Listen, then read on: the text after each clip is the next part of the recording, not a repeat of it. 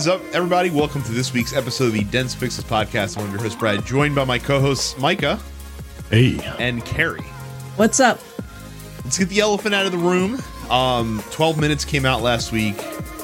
All that the gaming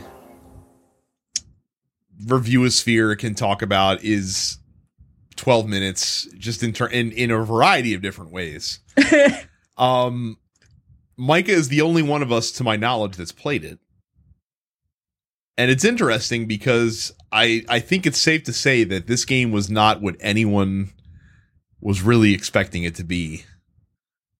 Mostly for worse. Like, normally you say for better or worse, but I think in this case it's actually mostly not a great thing. But Micah's the only one that's played it, so Micah should talk about it. And we will spoiler warn if we're going to go into that territory. So I won't go into spoilers because I haven't gotten too far into it. Okay. But I have put about 200 minutes into 12 minutes, and I enjoy it. Yeah, it's interesting. Okay. It's best played. I'm going to assume that it's best played on PC because there's a lot of clicking and dragging, and doing that with a controller is just cumbersome, and it just doesn't feel right. So if you have the option, play it on PC. This is a perfect Game Pass game. I didn't have to pay anything for it. Yeah. It has its issues. I would argue the same issues that most point and click adventure games have. Really? Because I would argue it has a very specific issue that's unique to it. That only affects a certain genre of games, but it seems to, for some reason, it seems to affect this game harder than it affects other games of its ilk. I'm curious. I will get the negatives, the criticisms, the critiques out of the way. It is, this static location, and if you are, it's all about trial and error. And it can be very like if you fail at something and you have to start over, then it's just like you're looking at the same thing for hours. Some of the animations look very weird. They look like Sims-like, but not as good. If that makes any sense. The voice acting is good, but it is, you can tell that they were lines scripted, right? Because you have to hear certain lines and certain phrases over and over and over again. You really can tell it doesn't feel like a natural conversation, right? And with any point and click adventure game, if you don't like literally test out and try everything, you can get stuck. And once you get stuck, then you're like, well, shit, right? Like it's like being stuck in an escape room and you don't know what to do. So you just got to wait your hour, right? Like then it's not fun. But the thing that keeps me going is the stories, the mystery. So a broad overview of the story. You play as a man voiced by James McAvoy. He comes home. His wife, played by Daisy Ridley, has something to tell him. And all of a sudden, you hear a knock at the door, and a cop, played by Willem Dafoe, comes in, and dark things happen. And when I say dark things happen, like this game gets really dark, dude. Like there's a lot of like, I did not realize that this is what we were doing. But I'm interested enough to want to like I know a lot of things that happen. And I even got an achievement for I think they call it like the cowardly ending. But it is I can't really talk about it without really spoiling things. That's the type of game this is. It's a game where you want to compare notes on the choices you made and the things that you've done.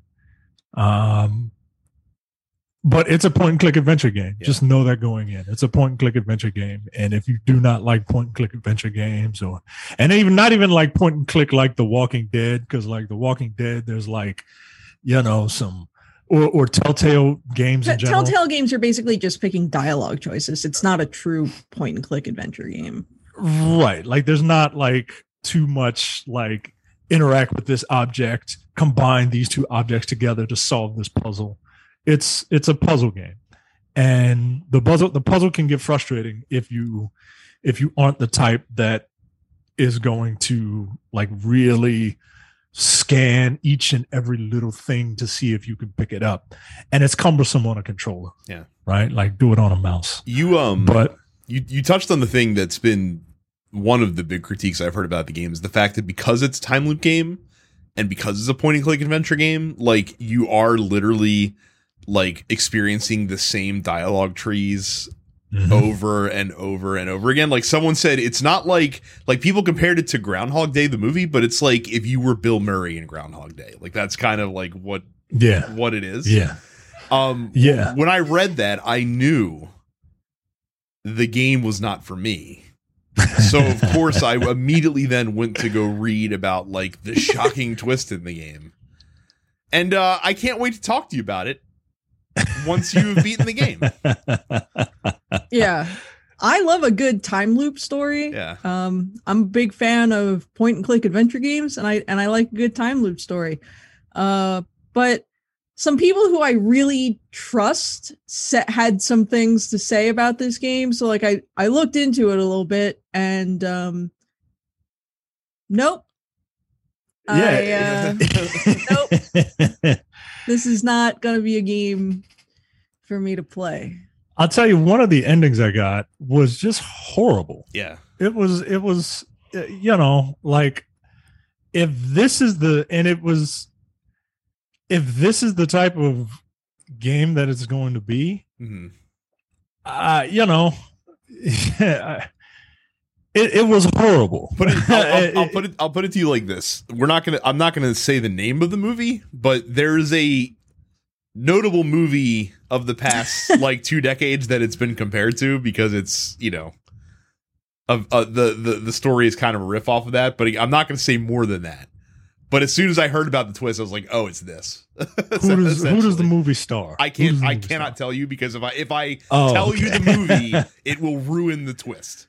So I literally can't even tell you that information. Okay. So I'm not gonna do that to you. I want you to play the game first, and then we can talk about it after the fact. So all right. But it's I'm interested. I'm interested, but I'm Game Pass interested, right? Like I don't know if I would, You're not spending actually. Yeah, I don't know if I would kick out $25 for this, right? Yeah. Like, but I am interested enough to keep it going. I feel like with a couple more or a couple different ways of approaching this thing, I feel like I can try to get like some sort of satisfying ending. Like the stuff that's going on and the revelations that I've been able to unlock. I can't imagine anyone is coming out of this, happy, like satisfied. Right? It doesn't really seem like anyone who has played it has been like, I feel good about having played this game. Yeah. I feel like I'm gonna need to watch like something wholesome after every play session. But yeah, we'll see. I hope to get everything that I want out of it by next week. Well, from what I understand, like judging by how much you've played it, I don't feel like that you're far from the end based on what I've heard other people, like the time that I've heard other people say put into the game. So. Okay. But then again, there's multiple endings, so I don't know how deep you want to dig into the endings to see. Stuff like this. I want to like normally like when the achievement popped, it felt like this is an ending achievement. but then the thing reset. Like I didn't get any credits. Yeah. So I would like to play it till I get credits. Mm-hmm. But if I get any more like endings, quote unquote, that and I'm not satisfied, then I'm just gonna figure out what the hell I have to do. Gotcha. Because I'm not trying to spend all day on this. I've got a whole nother island to explore in Ghost of Tsushima. I do too. I downloaded it. I haven't got a chance to play it yet because I've just been sim racing too much. Wait till next week. Wait till next week. Pulled the trigger. Pull the trigger on. Oh, you did it! Huh? I did. You did it. I did. Ah, that's awesome. I did. Right. It's gonna be. I'm looking forward to it. I'm looking. Got no pushback from the boss, by the way, on this, which I was shocked at. You know what that means. What's that? Hey, let me try it. Of course, yeah. I was like, you're gonna want to hop into this thing, right? Like, because I did not only the wheel, but I also got like the folding like cockpit as well. Oh, yeah. I mean, look, if you're gonna do it, do it. Well, like my desk, like my desk is good, right? But it's not like vibrations going through it like crazy would be bad. Like you see, like I'm shaking my desk slightly right now. My monitor's like shaking like crazy. Like, you can tell based on the camera. I'm not an ogre. I know. Jeez. Get out of here. So, but yeah, I'm looking forward to talking about that. But I do want to play Ghost of Tsushima, and I do really want to get into Legends with Micah and actually put some time into that, especially because with the new stuff they have coming to that, because it's gonna be a standalone mode in a couple of weeks, and they're adding a new like rivals mode that you can, compete against other teams in terms of your killing prowess. Essentially. Oh, nice. Yeah, so it's gonna be cool. I'm looking forward to getting back into that world. I've been playing. So like I talked briefly about Monster Train when I was trying the Xbox Game Pass thing, and then it came out on Switch, and I wasn't. So like when I played on Xbox, like it was okay. I played a few games of it, and it wasn't really clicking with me as much. But almost everyone that I follow in like my board game Twitter sphere that plays these games, basically hold this up next to Slay the Spire as like the top two like roguelike deck builders that exist out there. So I gave it a shot. I bought it on Switch. I've been enjoying it a lot more. But it's not the same thing. Like it's got obvious comparisons to Slay the Spire, but it's really not the same game. So like Monster Train, it's a deck builder, it's a roguelike. It's like a streamlined version though, because a run is only going to have 8 encounters maximum. I haven't gotten any kind of end game yet, so I don't know if that increases, but as far as I know, each run's going to be 8 encounters. When the run starts, you know at least who the 3 bosses that you're going to fight are during the run, so you can kind of plan, like you can build your deck around things they do. And in the game, it's almost kind of like Magic the Gathering-esque, because there's 6 factions in the game. You pick a main faction and then like an alt faction to build your deck with. The main faction determines which champion you get, which is like a special creature that you can summon. And then you'll draft cards from both factions as you go along the run. That's also where this is a little different, is that you have creature cards that you can summon, and then you have like spell cards that kind of recycle through your deck. But the creature cards, once you play them, they're out of your deck for that battle. So like if they die, you don't get them back again. So you have to kind of manage that as well. And then the hook with Monster Train is that the battlefield is actually like a 4-tiered battlefield, because it's literally like a train car. And you have a pyre at the top of the train car, and ultimately that's what you're trying to protect, because if the enemies attack your pyre, then you lose. But the way it works is that enemies, when they spawn in waves, and when they come in, they always come in on the ground floor. And then each turn, if they're still alive, they'll move up to the next floor until they reach your pyre. And when you summon units, you have to pick which floor they're summoned on. So it becomes a tactics game in that regard. It's an interesting game. It does some different things that other games in this genre don't typically do. But in Slay the Spire, like Slay the Spire and Hades feel very similar to me. It's probably why I like both of them so much, is because you start out like not being a complete idiot in those games, but you don't get very far, but you still feel like you accomplished something. And then the game rewards you for learning it. Like you get a little deeper, you make it a little further, you get to a new world, and then you get your ass handed to you, but then you realize like, you know, how to play in that world, and you tend to learn like where you can push the envelope a little bit, where you need to play a little more conservatively based on what you've seen before. And in Slay the Spire and in Hades, like when you can build like very clever builds, like you can like build stuff that like feels very satisfying to kind of click everything into place. Monster Train doesn't really do that. Like Monster Train, you're constantly just optimizing based on how you've built your deck previously. Because again, you're not adding cards nearly as frequently as you are in Slay the Spire. So like you're just saying, okay, my deck's kind of centered around this thing, so I should just get cards that make this thing better. And like I beat Monster Train, like I made it through a complete run on my second playthrough, and I don't think I've died. Like I've done like 6 or 7 runs, and I think I've beaten it at least 5 times at this point. So like I haven't found the challenge yet. They do have the kind of like Ascension mode that Slay the Spire has, where you can make things slightly more difficult on subsequent runs, which I guess is where the challenge of the game comes along. I don't really know how long this one's going to stick with me. It's a good game, but it's not the best game in this kind of like subgenre that exists out there. But it's fun for a lark. I wouldn't pay $30 for it. That's what I paid for it. This is definitely a game you want to wait to go on like a half price sale in the eShop before you pick it up. So I'm not advocating anyone run out and get it now. I think it's cheaper on Steam. So if you want to check it out, you can check it out on Steam for a little bit of a lower price. But yeah, it's Monster Train. It's good. It's just not great. It's not great so far. You know, it is great. Pokemon Snap getting DLC, which we couldn't do back in the N64 era. Yeah, it's good. I've been playing it a little bit. I'm in a bit of a single player game lull right now.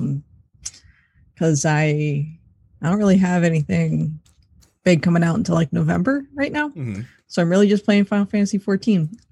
But they added 2 new areas for the new Pokemon Snap. One of which was specifically designed to be very similar to the original river level from the N64 days, to the point where like literally Todd in the game is like, I think I'm going to be nostalgic going to one of these new areas. I'm like, thanks, Nintendo. I get it.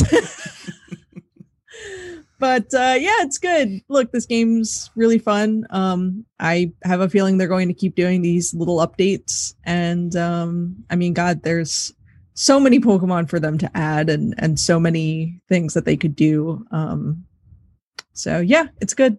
It's free. So 0 complaints. Let me posit a question to you guys. Is Nintendo the only company that truly does DLC? Like, are they the best at it, do you think, with their games? Not counting mobile. With their first party games? Yes. I would say so. In so much that so much of what they do is free updates. And the biggest complaints that people have had about DLC with Pokemon was when they did the 2 DLC packs for Sword and Shield, but ultimately they don't do third versions of games anymore. So all of the extra content that was just $20 worth of DLC would have been like, if we were living in an era where they couldn't do that, that would have just been on the third version or sequel version of the content of the games. Right. So you would have had to play through the whole base game again. Too, yeah. Probably, so I think Nintendo is certainly up there when it comes to how they handle the DLC content in their first party games. Yeah. Yeah. It, like I said, it just seems they seem to be the least irritating. So like Gran Turismo, since I've been playing a ton of that, like whenever you go to buy a car in the game, like it gives you like, do you want to pay with credits?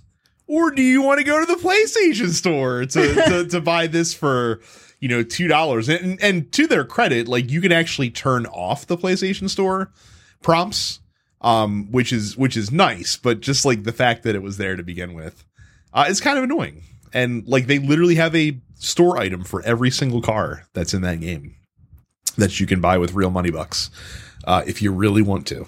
So, a lot of new games coming out this week. One that I'm like desperately curious about, but I also know that it's not a game that would play well unless you have friends to play it with, and that's Aliens Fireteam Elite for PlayStation, Xbox, PC. Like I said, it looks neat. But again, I feel like it's like the Predator thing where if you don't have people to play with, then it's not really gonna jive as well. Hoa comes to Switch and PC. I Expect You to Die 2, The Spy and the Liar comes to PlayStation VR, Rift, Oculus Quest, and Vive. King's Bounty 2 comes to PlayStation, Xbox, Switch, and PC. Sniper Ghost Warrior Contracts 2 gets a PS5 upgrade. Marvel Future Revolution comes to mobile. Psychonauts 2 comes to PlayStation, Xbox, and PC. Proto Corgi comes to Switch and PC. I don't even want to know. The Spelunky games are coming to Nintendo Switch. Baldo, the Guardian Owls comes to PlayStation, Xbox, Switch, PC, and iOS. Inked, A Tale of Love comes to Xbox One and PC. And Mike is getting a new game this week because No More Heroes 3 comes to Nintendo Switch. That's how out of it I am. I did not know that was coming out. I forgot it was coming out this week. I thought you pre-ordered it. No, I told you I'm not pre-ordering That's right. games. It's a new you. It's a new. It's a new day. Rocks. Yes, it is. Go to densepixels.com/fans. Go to densepixels.com/fans and check out our Discord. While you're there, you can post questions for the post office. Questions that don't pertain to wrestling, as Carrie pointed out. SummerSlam was. I expected. I know. So I expected a lot, but I wanted to casually remind people that they are allowed to ask about things that aren't wrestling. Yeah, it was a big wrestling weekend. I know. It certainly was. It certainly was. So. You can post questions to the post office. You can share all the video game news that's worth talking about. You can look for people to play games with. We have a grand old time. We have a gay old time in there, as said by the Flintstones. So go to densepixels.com/fans. And then when you're done that, you can go to youtube.com/densepixels and subscribe. Click subscribe, click bell notification icon to be notified of when we notify you of notifications. And you're doing great, Micah. And that's what they say, right? Smash it. Mike is a real YouTube man. I'm a man on YouTube. So therefore my opinion is valid. And Carrie, shut up. That's how it works, apparently. Fuck you, Lamont. Subscribe to all of the TMP Studios podcasts, wherever you get your podcasts, including the Nerdpocalypse, Black on Black Cinema, Coming Distractions. I think Jay might want to talk about Snake Eyes, even though it's been out for a while. He hated it. Has it been out for a while? It has, yeah. I guess it came out. I remember seeing ads for it, and then it's been out not for like here. 2 months. Wow. Okay. Nobody cares. I keep trying to get Jay to talk about In the Heights. That's been out for like 3 months now. There you go. Well, more on that in a bit. And the weekly preview episode to Look For a Political Podcast. Look, it's not enough, right? It's not enough. Go to densepixels.com/premium. And for $5 a month or $50 for the entire year, you get our entire back catalog of podcasts, including access to the airing of Grievances, No Time to Bleed, The Men with the Golden Tongues, which will have a new episode in September regarding Metal Gear Solid 2. Upstage Conversation, where hopefully they will talk about the aforementioned In the Heights. I'm hoping. I've got the fucking receipts where I keep asking him, hey, you got time next week? And he's like, yep, I sure do. And so then he never follows up. If not, we'll have to pull together a Music Man episode. Hey, that's fine. Yeah. I know Brad is reliable when it comes to recording the premium content. Oh yeah. Brad is always reliable. Like I said, at some point, like I can subject Andy to something else terrible. There you go. And the crown jewel of the we can't really use that terminology. The keystone of the of the Dead Pixels. God, I wish we could. Can you imagine how rich we'd be?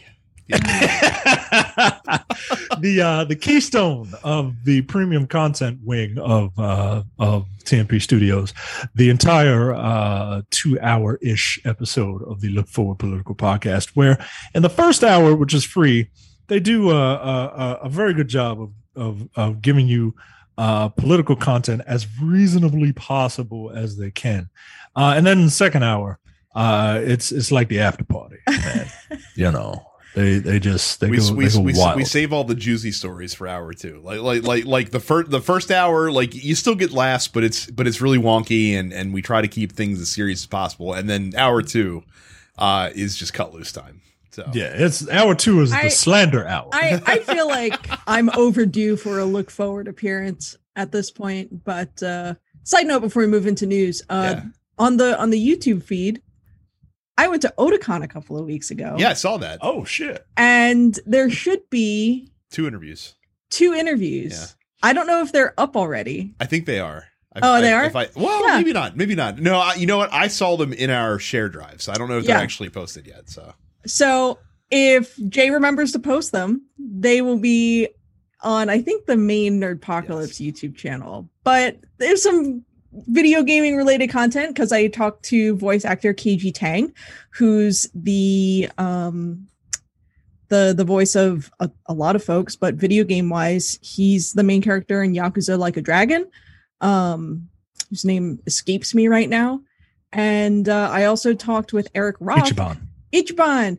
I also talked with Eric Roth, who's the conductor and orchestrator and one of the main arrangers for a lot of these touring Final Fantasy shows. So that was really cool. So be on the lookout for that. Hopefully Jay remembers to upload that stuff. I would like to just have some fun before because like the topics this week are actually like shockingly like nothing Activision related, which is amazing.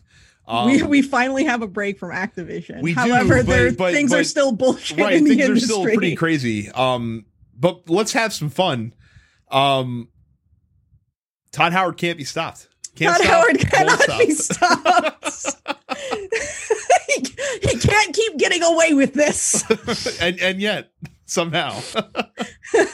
Here's the thing that blows my mind with this 10th anniversary edition of Skyrim that they plan on releasing is that they're releasing it on PS4 where they've already released an HD version of Skyrim. Mm-hmm. Like I don't understand what more aside from 500 community creations this is going to add. That's basically it. Okay. And fishing. Neat. So are they going to charge $60 for this?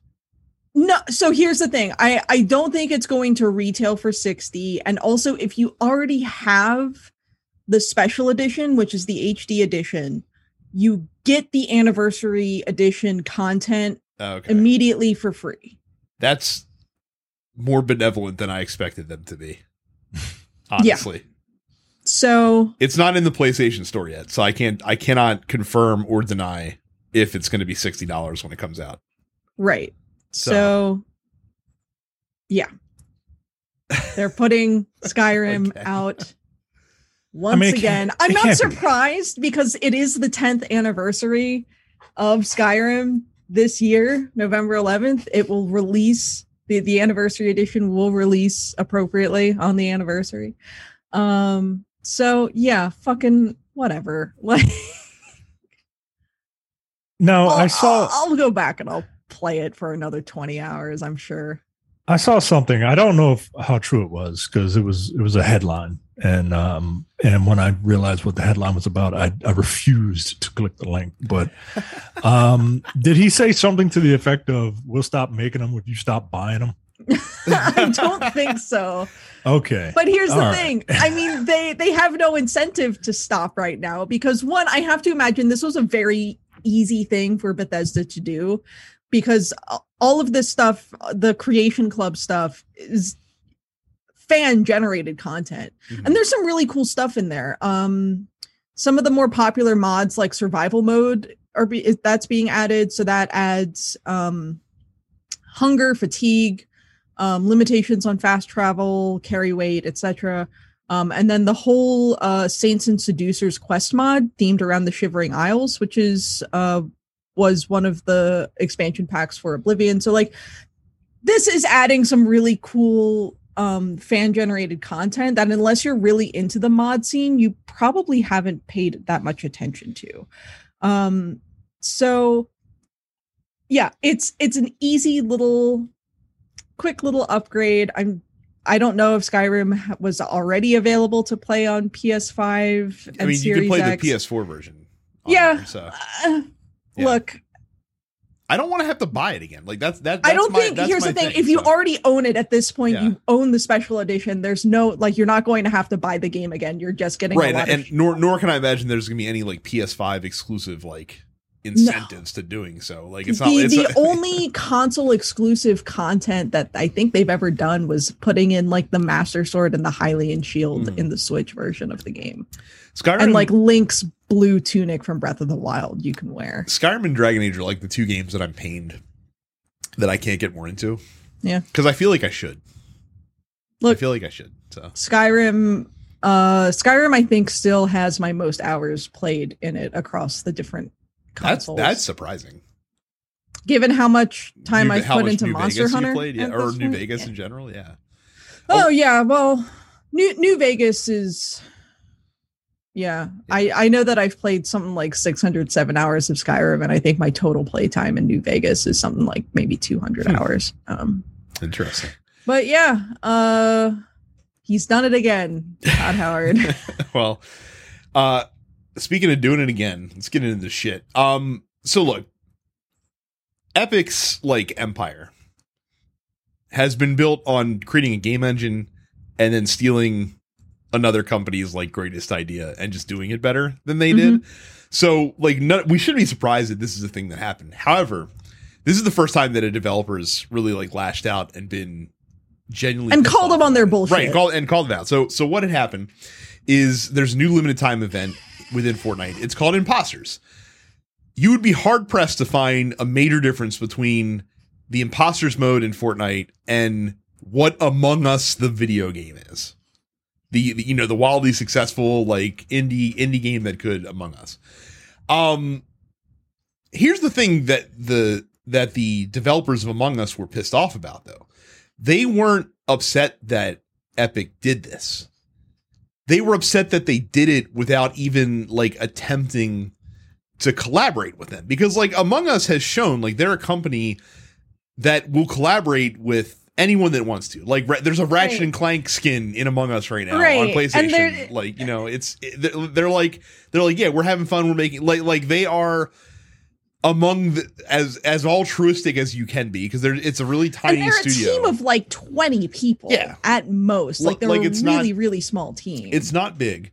And Epic Games has collaborated with so many people with Fortnite. Like, how many Fortnite collaborations are there? And this would have been one that I feel like would have been incredibly like negligible from a cost standpoint. Like, I can't imagine that they would that they would have requested a ton of money.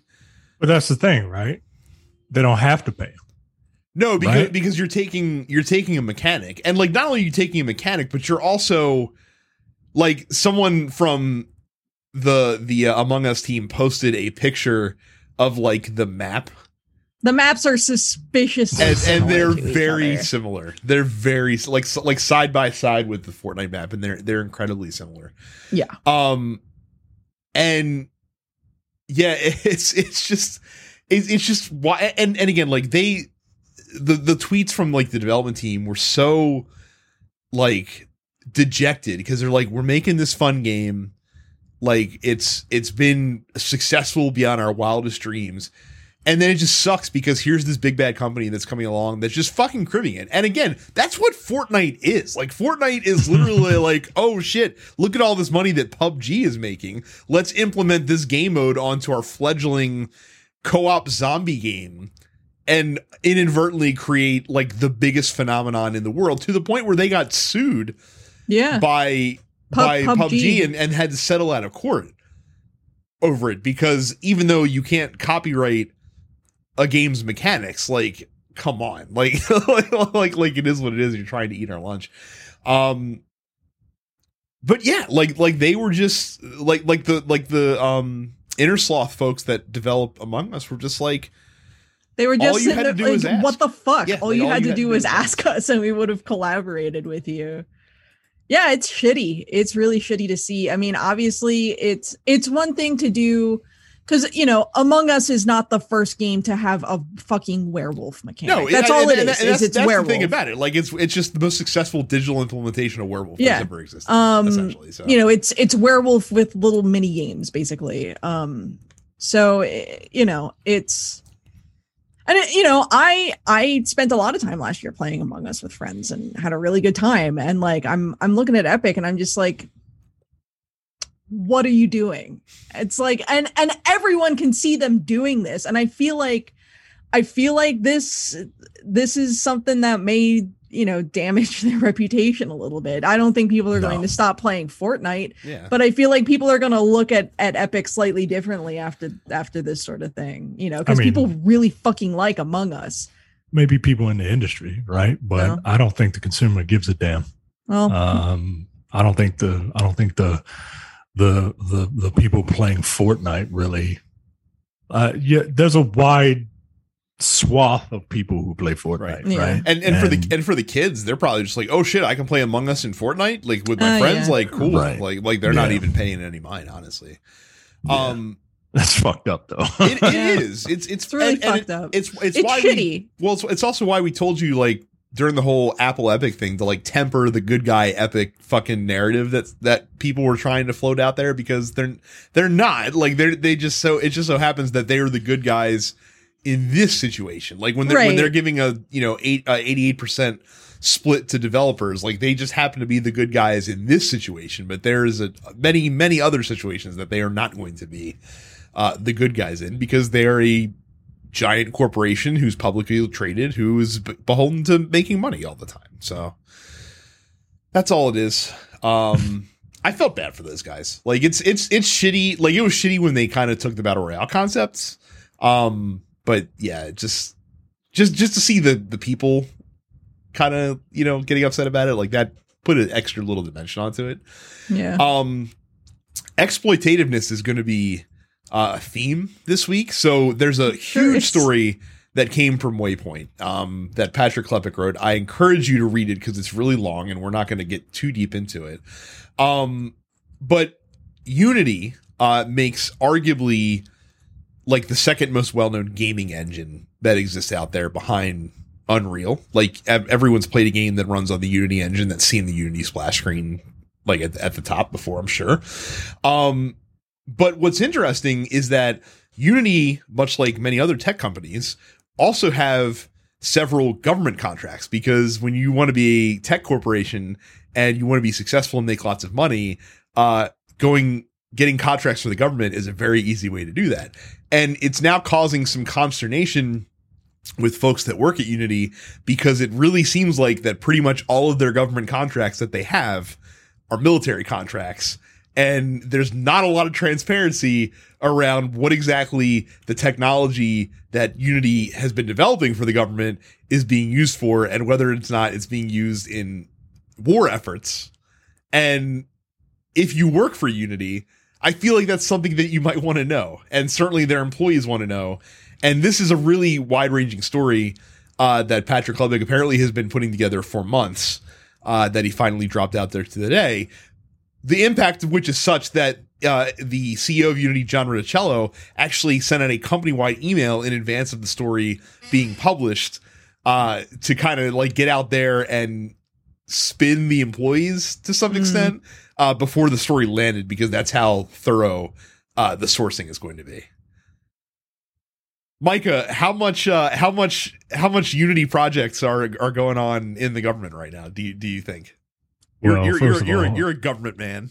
First of all, get your politics out of my video games. I don't know. Every week you seem to be able to find these stories, and I know you must be really digging, because politics and video games rare. It never happens. Super rare. It's only when those fucking awful liberals have to say something that we have politics and video games, right? Right. Yeah. I mean, this sucks, right? Because like these people are like helping simulate drone strikes, for God's sakes. Yeah, I mean, Don't that's love it. actually a lot of people. I mean, like that's what they're doing, and you know, some people might not have a problem with it. I kind of have a little bit of a problem with it. But yeah, it sucks, man. Like It feels like a situation where these people are probably sitting there like, this was not in the job description. yeah, man. That's like the thing, though. So, like, it's one thing, like, okay, so you don't work in what's called the GovTech division of Unity, right? So it's like, okay, I don't work there, but I'm not working on this. But let's say you are developing like a new VR interface engine to use for like the Rift, for example, and it works really well. And you're like, oh, we have this cool VR engine, and the government's like, like, you know what we're trying to do? VR training simulators for our troops so that they can train without having to, you know, risk being in actual combat. And so Unity is like, well, we already we don't have to rebuild a new VR simulator because we already have this interface that we can use and incorporate it. So like, even though you're not directly like tasked with creating this thing, you have no idea like how much of things that you have created are finding their way into things that you might have a moral, you know, problem with, like a moral dilemma that, you know, if you knew what was going on, like this would be the case. And like, apparently like Unity tried to spin it to their employees like, like, no, like it's not like we're just working with the Department of Defense. Like it's the GovTech thing. Like we have all these government contracts. And so they were like, well, how many contracts do you have with the government? How many projects are we working on that aren't Department of Defense related? And they were like, let's check the numbers. One. like just one right now. Everything else is going through the DoD. And there's apparently like a committee that they keep internally that's made up employees and executives that kind of determine the moral, you know, quandary with these projects and like should they get into them or not. And they advise John Rinicello on whether or not to accept them. But ultimately, they don't have like any binding power. Like they're just there to make a recommendation, and whatever John Rinicello wants to do is fine. Ugh. For a company that's worth $33 billion, by the way. Yeah. It's shit like this that makes me say things like all computer science. Like I would say every degree should require you to take an ethics course.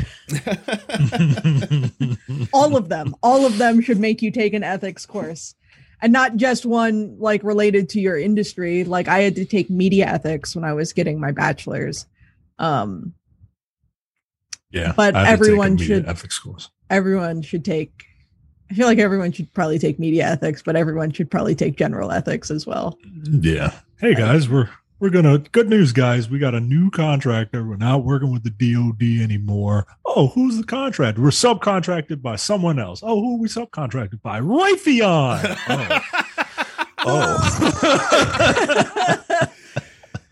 Okay. And again, and they like they also did like the normal like tech company where like, listen, like we're committed to being open source and we're not here to police like who uses this for this, that, or the other thing. And it's like, all right, if you put out an open source platform, I suppose you can wash your hands of some of it because it's like, hey, we're just putting it out there and whatever it gets used for is what it is. Like we're just putting it into the ether. Again, I still feel like there's some kind of responsibility around that, but if it's open source, it's available for anyone to download. Okay, like I guess you have somewhat of a stance, but again, you are actively deciding. It's not like you're just leaving this out there, and the government's like, oh, let me come across this fine tech engine that I can use for this, that, or the other thing. Like no, like you're literally taking commission from them and doing projects based. You're taking their money specifically, right? So.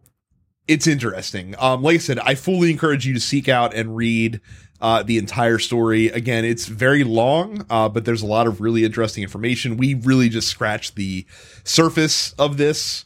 But yeah, like it's a wild story that honestly I don't know why we didn't think about this, because any tech company that's worth their salt and has been wildly successful, I would almost guarantee has worked with the government in some capacity, because that's who's usually footing the bills. Yeah, that's who's paying, man. Right. That's who's paying, and it's super easy. Not super easy to get a government contract, right? But like you still have to fight for them.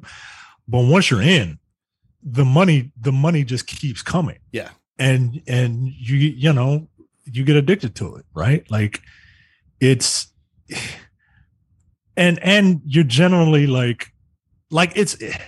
I mean, I hate to say it like this, but it's generally interesting work, right? Like, because you're really on the you get to play on the bleeding edge. Mm-hmm. And for people who create stuff like that, like that's an exciting prospect until you think about like how it's going to be implemented. You know, I just yeah, wow, man. The story's wild, dude. Yeah. Along those lines, another story that, again, we are just going to be scratching the surface of, and I highly encourage you to check out the YouTube video from a channel called People Make Games. It's called Investigation: How Roblox is Exploiting Young Game Developers. If that's not a hot enough title for you.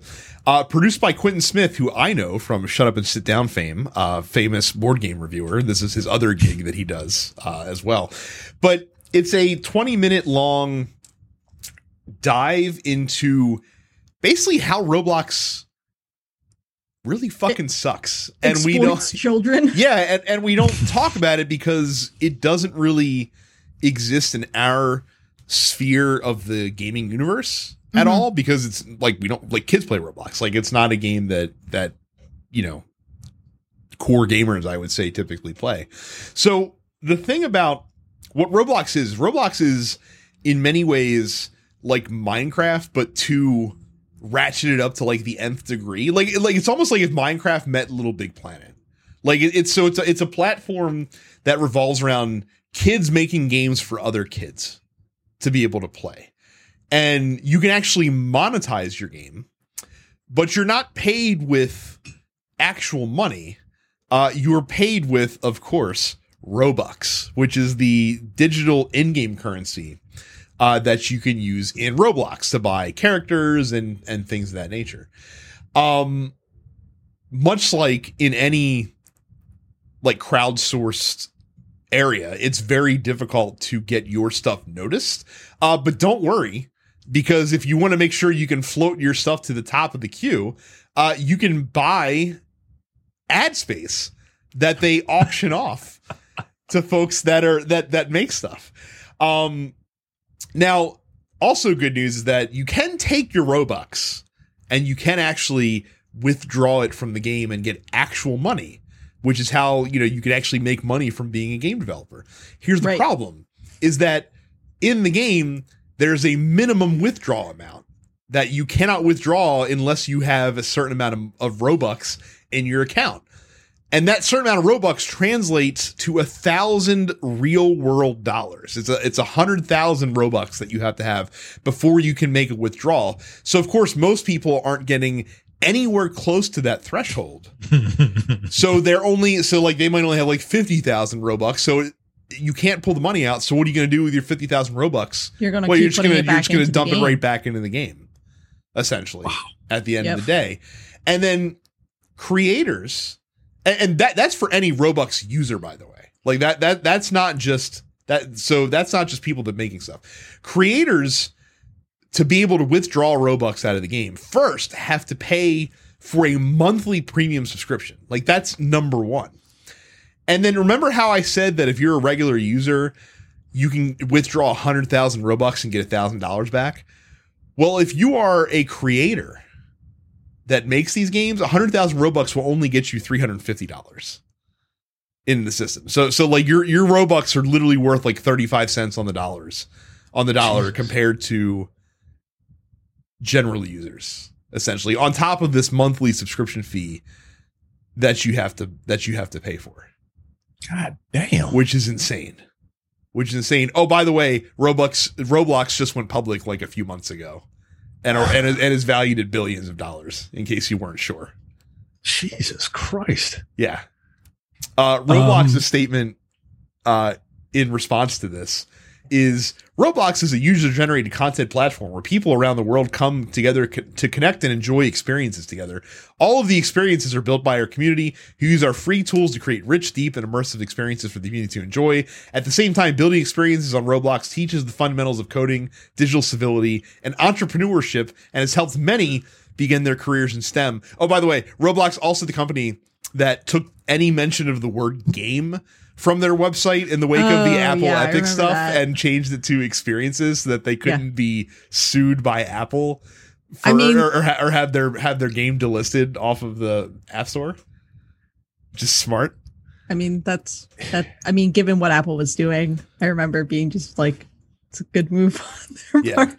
So according to Roblox, also apparently reportedly by them, over 600 developers have earned $85,000 or more a year from their creations in Roblox, which I have to imagine is a percent of a percent of a percent of the people that are creating things in Roblox. Right. Mm-hmm. So again, it's the same thing that you see from a lot of companies like this, that you see in like this fucking loot box culture that we've created, where it's like, hey, work real hard and you too could make it's like they're pitching the fucking American dream, right? Except it's a fucking pyramid scheme, right? Except they're doing it to children. It is a pyramid scheme. It's a fucking multi-level marketing scheme. It's Avon, except all of the Avon ladies are 12-year-old boys trying to make video games online. Like in the video, Quinn's literally like interviews this 11-year-old developer essentially that's been making stuff on Roblox, that he talks about like just how difficult it is to get people to pay attention to things because there's just so much shit. like that gets flooded into the content space, and you feel pressured to pay money to advertise your stuff just so that it'll be visible. Like that's the other thing too. Like now you're incorporating like the whole fucking Twitch like social media pressure aspect on top of it, but we're doing it to kids. The thing that was the thing that was it was compared to was things that mining companies used to do back in the day, where they would pay workers in what was called company scrip, which was basically like money that you can only use within the corporation. And if you tried to like cash out, you would get like pennies on the dollars for it. And it was a way to keep workers like employed with your company and make sure that they didn't go seek better conditions, or that they didn't like unionize or and I'm pretty sure like we as a society determined that was illegal and fucked up. Yes.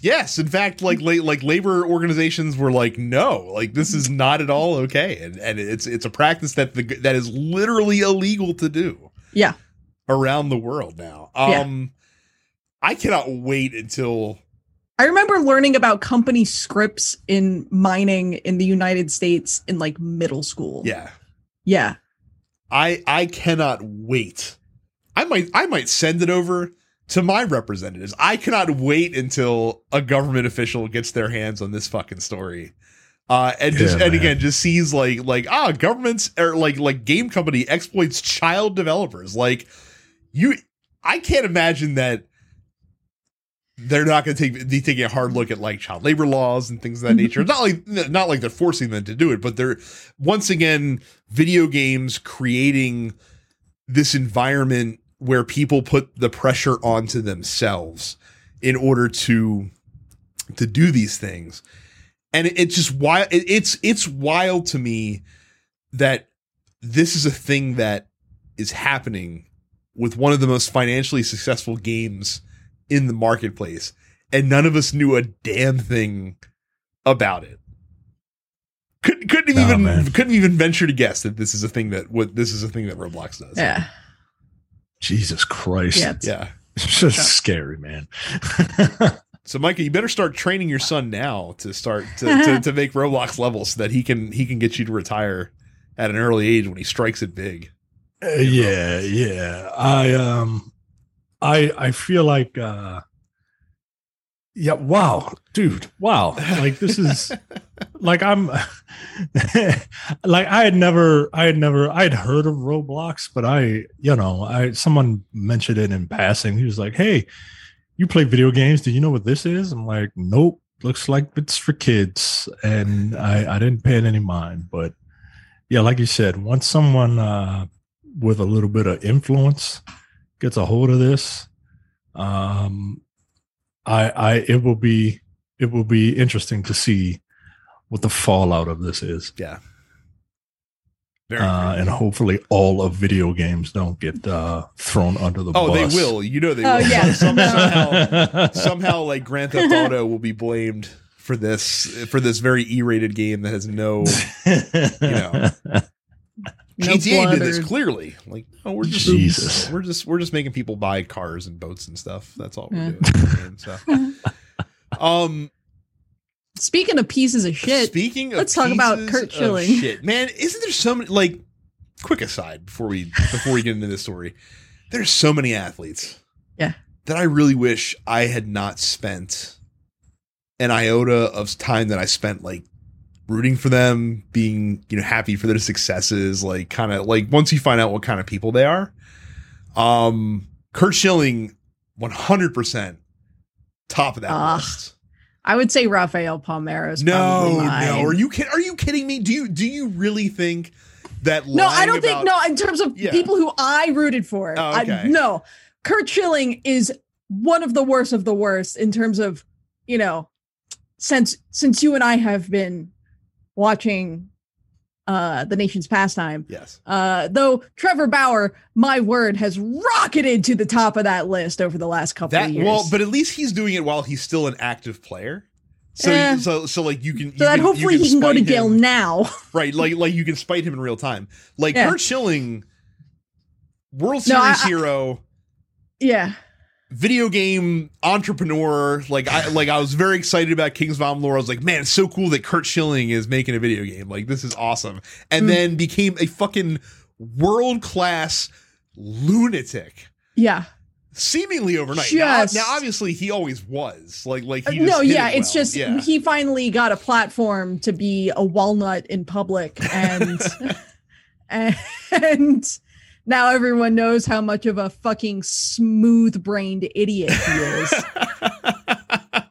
Well, we've talked many times about the trials and tribulations of the Amalur series and 38 Studios and Big Huge Games. The series. It's a game. It's one game. Don't call it a series. The saga. It's the saga of this one game that 38 Studios put out. One game released twice. Yes. Yeah. Yeah. Still a great game though. It's still a good game. But apparently, so like one of the things that was a tragic end to the story is and again, Jason Schreier talks a lot about this in his new book. Highly recommend you read it. It was a fantastic read. A lot of folks who came to 38 Studios who were owed like back pay. Like a lot of back pay that literally like uprooted themselves and moved to fucking Rhode Island of all places. And like were owed all this fucking back pay and got into like all sorts of like housing problems and things of that nature, just because again, like, like literally like the company, like people were moving out to Rhode Island and they're like, I've got a home though in like Massachusetts. Like, what do you want me to do? And they're just like, oh, the company will buy your house from you in Massachusetts so that you can move to Rhode Island. Like that's something that they were doing. There's nothing good in Rhode Island. No. Well, and meanwhile, like the company bought their house. One of my worst exes lives in Rhode Island. But then once the company like went under, like all of a sudden the bank was like, no, you're still on the hook for this house that you guys. Yeah. Now you have two houses. Congratulations. Like, this is great. Yeah. Literally be like employees who literally were told like, hey, we'll take care of your mortgage. And we're like, okay, cool. Sounds good. And then bought another house and now we're on the hook for 2 mortgages. Yeah. So after because a decade, Curt Schilling's an asshole. After a decade, employees are finally getting their back pay, except only like 15 to 20% of what they were owed, essentially. Yeah. After this decade-long struggle. Yeah. It's like I said, it's kind of like a coda on what has been one of the most remarkable, not in a good way, stories in all of video game development. But I'm glad that a lot of these folks are getting some money. I would hope that the majority of them within the past decade have found a way to get on their feet, and not be saddled and burdened by the failings of a guy that didn't know what the fuck he was doing. Curt Schilling basically decided he was going to throw a lot of money at a video game studio, and then he lost all of his money, and then everyone who worked for him lost all of their money. Yeah. Because he John Hammonded himself a video game studio. He spared no expense and made like the greatest video game studio of all time. And it was, you know, what I most liken it to. So there's an episode of The Simpsons, of course, where Homer gets into a grudge with like the Springfield Department of Sanitation. And so like he runs for sanitation commissioner and manages to get elected by making like all sorts of like wild promises over what's going to happen to the sanitation department. And he creates like this amazing sanitation department, like that have these like sparkling uniforms and are picking up your trash every day and are there to like do the stuff, like do the dirty jobs that you don't want to do. And of course he blows through the entire yearly budget for the department in 1 month. And so the solution to solving this problem is he basically starts outsourcing, where other cities can dump their garbage in Springfield, to the point where they literally had to move the town 7 miles like to the west because they had so much garbage all over the town. One of the best episodes of The Simpsons. But literally Curt Schilling fucking Springfield Sanitation Department, a video game company. I mean, he Springfield Sanitation Company, the state of Rhode Island. Yeah, and left everybody else to deal with the fucking mound of trash that he left behind in his wake by making all sorts of wild promises. Didn't the SEC get involved? Yes. Yeah. Yeah, very much so. Because basically they were trying to defraud investors in the company when they were trying to stay afloat. Like not letting they them know defrauded the state of Rhode Island because they got like a huge amount of money from the government. Yeah. Well, that's what got them into trouble. Is they took the $75 million loan and they burned through it, and the government's like, that was a loan. Like you need to start paying the loan back, and they're just like, well, we don't really have any revenue coming in right now. No, we're not paying that back because we Meanwhile, Curt Schilling instead spent that money on the literal Nazi memorabilia he has in his house. He literally collects Nazi shit.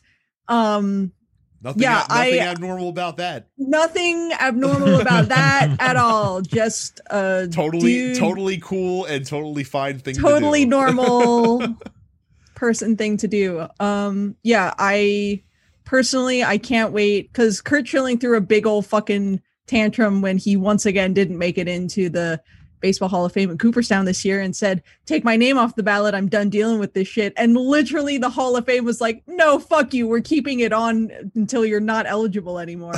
So next year, I believe will be his last year of eligibility when he will once again not make it into Cooperstown. But see, the problem with that is he got a little too close for my comfort. He did get a little too close. But I don't know. Like you need 75% of the Hall of Fame voters to vote for you, and he got like 66. And I'm just like, that's too many votes. I don't think people are gonna. That's too many votes next year. It is too many votes. The thing about Baseball Hall of Fame voters is that a lot of these dudes are shitty old white dudes who haven't covered baseball in 30 years or so. I would actually say the vast majority of Baseball Hall of Fame voters are shitty old white men. So yeah. I have a lifetime pass to Cooperstown. Do you? I do. That's cool. That's what happens when you make a donation. Oh. So all I have to do is donate, and then I'll go there maybe once more in my entire life. So. Or you could just come with me, and I can make tickets. Perfect. I know how to pull strings. So. Finally, we're not talking about the Xbox Gamescom thing that happened today, because apparently it wasn't very notable, but there was a pretty I didn't even hear about it. Exact to your point. There was a pretty big Gamescom presentation Pokemon presentation last week. Did you want to quickly run through Sure. all that we're getting? So there's not a ton of new info. A lot of stuff on the mobile end. Pokemon Unite, the MOBA, is heading to mobile next month on September 22nd. It will have crossplay with the Switch version, so that's pretty cool. 2 new playable Pokemon are coming to Pokemon Unite, those being Mamoswine and Sylveon. Also on the mobile front, Pokemon Cafe Mix is getting remixed. So this was a touch-based puzzle game. I played a little bit of it when it came out, and I honestly enjoyed it. I thought it was really cute. Game will be getting new puzzle elements, additional Pokemon, and new dress-up options. Cute. Pokemon Brilliant Diamond and Shining Pearl, the long-awaited, much-demanded Gen 4 remakes, which come out this November. They're getting some updates. So you're getting the ability to like change the appearance of your player character and stuff like that, and that's new. They also focused on some of the mini games from the original, such as the super contests, the underground, and your secret base. Also, in true Pokemon fashion, a new designed Nintendo Switch Lite console featuring Dialga and Palkia, the mascots of Gen 4, will release along with the games in November.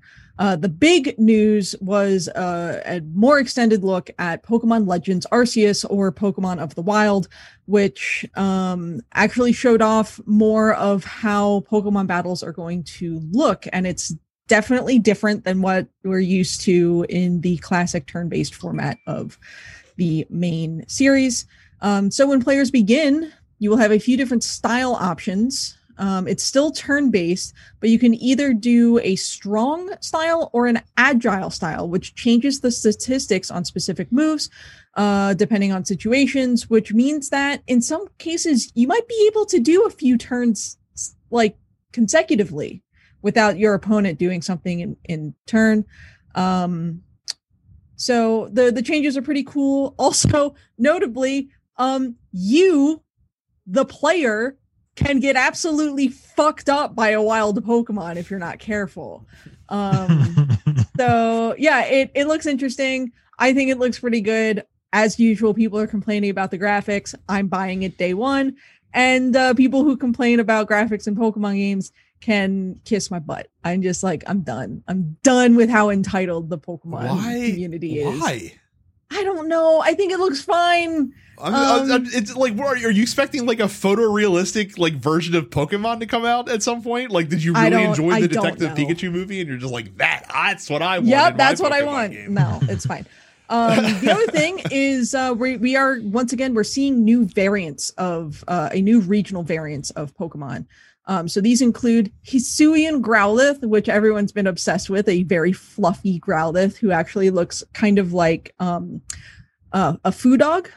If you're familiar with those are like the sort of crouching lion statues that you see in a lot of like Chinese and Japanese architecture. Hisuian Braviary, and then we have 2 new regional exclusive evolutions. One is Weirdeer, which is an evolution of Stantler, and then Basculegion, which is a new evolution of I think the Pokemon's just I'm going to look it up.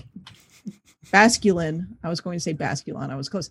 So yeah, Basculin now can evolve into Basculegion. And the way that they described this evolution is horrifying, because it's like, oh, when a Basculin takes on enough of the spirits of its fallen comrades as it travels upstream, it turns into Basculegion. And I'm like, that's horrible. I've discovered that there's a lot of I've discovered there's a lot of actually quite dark, like, there's a Pokemon, lot of dark shit, like stories out there, like about some of the Pokemon that are canon. I'm just like, okay, this is a kid's game, but all right. A lot of the Pokedex entries, if you actually read through them, are terrifying. So, well, it's, I mean, like I said, when you've made like 1,500 of them at this point, like I guess you have to entertain yourself eventually.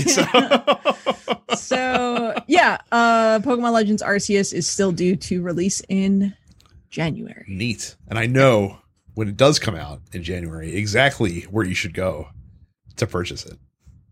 I guess you can go to densepixels.com/Amazon. However, I would recommend that you actually order it from the Pokemon Center if you're going to pre-order a physical copy, because they give you a free plush with it. And I don't think Amazon gives you a free plush. No, but they give us 4 cents. They do give us 4 cents on the dollar. So you can go to you can go to densepixels.com/Amazon for all of your capitalism needs. And we get a little bit of that. So you can feel slightly less bad about shopping with Amazon if you do it at densepixels.com/Amazon. But seriously, if you're going to order a physical copy, just do it through the Pokemon Center. They've got the best pre-order bonus. We have a lot of post-ops questions this week. I'm going to jump around because that way if Carrie doesn't want to stay for when we get to Wrestle Talk, she doesn't have to. Because I'm trying to go to the gym. So how about you save all the Wrestle Talk? I will, because there's a lot of Wrestle Talk. Okay. We'll start with Mark. So I'm going to go with Mark's second question first, because Mark's second question is actually really funny for reasons that you guys don't know yet. So he said, is there any games that you thought you wanted to try, but when you saw a trailer or gameplay, you were like, meh, and passed it by? I keep thinking I want to try the Trine series. Everything about it just screams, I'm okay, not bad, not great, just okay, and boring. So it's hilarious that Mark brought up the Trine series specifically, because I bought Trine 1 on PlayStation back in the day, and I began playing it, and I was like, this is quite mediocre, and it's not the most fun game in the entire world. And then the other day, I was perusing the Switch store, and they had the Trine collection, which is all 4 Trine games, on sale for $10. And I said to myself, Self, maybe you didn't give Trine a chance back in the day, and you can get 4 games for $10. And I bought the Trine Ultimate Collection. And then I started playing Trine 1, and I was like, oh yeah, that's right. This game is just average as shit. Why did I spend $10 on the entire Trine series? Yeah, man, you got great instincts, Mark, because I too looked at Trine and was like, oh wow, okay, maybe this will be kind of cool. And then I bought it, and it wasn't cool. It wasn't cool at all. It was fine. It just. But Mike, and now I have 4 Trine games that I don't know what is the problem. The eShop is a dangerous place. It's a dangerous place because they have a lot of fantastic sales for a lot of games that fit this bill exactly, where you're just like, man, this looks cool. So what I do in the eShop is if I see a game that's on sale, I always wishlist it. And then if I don't know much about it, I will seek out a review or two from varying different sources just to kind of get a sense for if I'm going to like the game or not. And like 70% of the games that I bookmark will then get kicked off the list. I will buy a lot of them. And then the other ones, like, I'll leave on the wish list for when it goes on like a stupid sale. And then I'll buy it when it goes on stupid sale. Like there are games that I want, games that I will buy for the right price, and then games that I'm like, probably not going to be for me. I do that constantly on the Switch, more than any other platform. Yeah, there's some beat 'em up on the Switch. I think it's called like the Takedown or something like that. And I was like, do I want to buy this? And then I did the same thing. I put it on my wish list, and but every time I see it on sale, then I look at it, and then I look at a trailer or a review, and I'm just like, God, I really want to spend money, but I just can't. I think for me, like, I don't have a ton, I know what I like. I know what I don't like. Mm-hmm. One that Donut County for me was one where like they announced it and like I saw some stuff and then like it came out and the reviews were sort of, it's fine. Mm-hmm. And I waited until it was literally like on sale for $1. And I was like, all right, I'm going to play Donut County. And I played the whole thing in one go. And it was worth $1. I hear it's an easy platinum as well. So I was thinking about seeing if I played it on sale on PlayStation. Steam, so. He also asked which game or series had the best twist. Obvious spoiler warning here. I mean, for me, it's got Metal Gear series, right? Like they just like they just stop coming and they don't stop coming in Metal Gear. So Yeah. One could argue that twist, bait, and switch. I mean, who knows? It's got a little bit of everything in it. Apparently, Kojima said 12 minutes inspired him to maybe want to make another. Oh video game. God, that is not. Yeah, I saw that does not speak well for 12 minutes. God damn it. I'm old enough to remember when there was a twist that a lady, you were playing a lady the whole time. Yeah, they tricked you. You're a feminist now. Surprise. There's I always talk about Spec Ops, The Line, which is an entertaining game. Then you got stuff like BioShock that everybody says, right? Like, and I don't know if BioShock is more of a twist. It's a twist, but it's like, oh damn, like, but it's a twist that could kind of theoretically be applied to any game. Mm-hmm.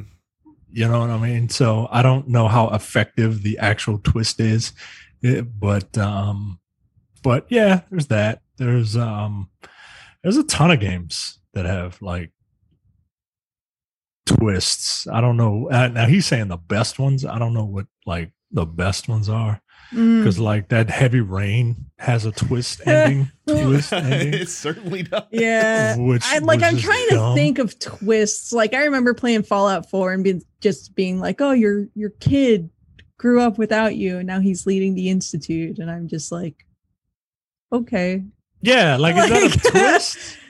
I don't know. I don't know. Yeah. And I guess what defines a twist versus just a shocking story moment? You know what I mean? Like is there a difference between the two, or are they the same thing? So I think Wheatley fucking betraying you and Portal 2. That's a pretty good one. Yeah. You finding out that you're the in Braid, you're the villain. You're the incel. Yeah. Surprise. It's like the opposite of Metroid. Rather than surprise you're a feminist, it's surprise you're an incel. Inside had a pretty interesting and also insane fucking twist as well. Where you just, again, spoilers for that, you just became part of the fucking amorphous blob that then escapes from this weird, like, dystopian government facility. You know what I'm going to say? The Darth Revan reveal in KOTOR. That's it. Yeah. That's up there. Yeah, I remember playing it, unsullied, and and I was just like, oh, shit. Because I was playing good, right? I was playing light side, and then oh well, I was always supposed to be a bad guy, so I'll just be a bad guy now. That doesn't, But yeah, Darth Revan. I'll give you that. If I can indulge, actually no, I'll wait. I will throw down the video game stuff before we talk about soccer. Casa asks, have any of you guys encountered a game that you feel adequately approaches a difficult subject matter? No, not adequately. Haven't. No, I've played a lot of games that handle it very poorly. Yeah, like maybe Life is Strange might be the closest one to me, and that's it doesn't tackle the subjects specifically. Like certain characters have like issues that they need to kind of work through in the narrative, but nothing that was like the focus of the game, right? Yeah, I haven't played that was that Cancer game. I haven't played that. Oh, that Dragon Cancer. Yeah. But, I think the problem that video games have, especially like when they're done by big studios, is that if you're going to make touchy subject matter like a central focal point of the game, then you have to be able to tell a good story around it that has to last for like 8 to 10 hours, which is really hard to do.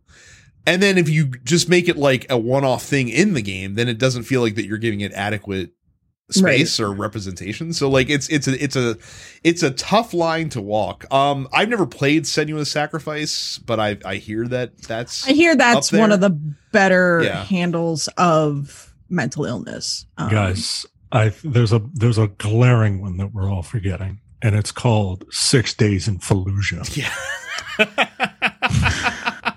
Micah, They mastered it. They towed that line deftly. We think, because the game hasn't released. So we'll see what happens. I have no idea, guys. It's a hard thing to do, and again, like, there are very like just figure how many like bad like screenwriters exist out there that get their movies made, and like just realize that like the game industry has the same like ratio of shit writers that get stuff made. So some people just don't have the skill to handle that stuff deftly. So Cam asks, Carrie, how do we feel about Arceus? Does it look like it'll be the direction moving forward of the mainline games? Do you think this is the first step in an eventual overhaul? I don't know. I feel good about Arceus. I think it's going to be a good game. I think it's going to be fun. I don't know if this is going to be the direction of the mainline games moving forward. I feel like you're still going to have the sort of main line of Pokemon games all still in that true turn-based format. But I mean, obviously, depending on how well Arceus is received and how well it does financially, I think it's going to do gangbusters because it's a fucking open world Pokemon game. Yeah. I don't know. They keep putting out Pokemon games. I'm going to keep buying them. That's what I know. Daniel asks, do you guys have any opinions on how to stop hate raids on Twitch, or are we never going to have nice things? Well, one, if Twitch actually gave a shit, that would be a good first start. It would be a great first start. The problem is that so like, if raids are going to exist, how do you stop someone from raiding to grief somebody? It's a hard thing to fucking police. You know what I mean? Like, right. Like, it's not like, before the raid starts, you're just like, hey, do you actually hate this person? Oh, you do? Well, then maybe not so much. Like, I think part of it is, people are creating all sorts of fake accounts and bots and whatnot. And I mean, I feel like baseline would be Twitch to have 2-factor authentication to even so much as create an account with them, which I don't think they have. It exists, but it's optional. Yeah, it's optional. So. It shouldn't be optional. You should be like, they should actually have you verify your identity before you have an account on Twitch. Yeah. And again, it comes to like the way you stop that from happening is by delivering actual appreciable substantial consequences. And substantial consequences on Twitch is you'd have to IP ban somebody. Like, it's not just enough to ban the account; you have to IP ban them. Yeah.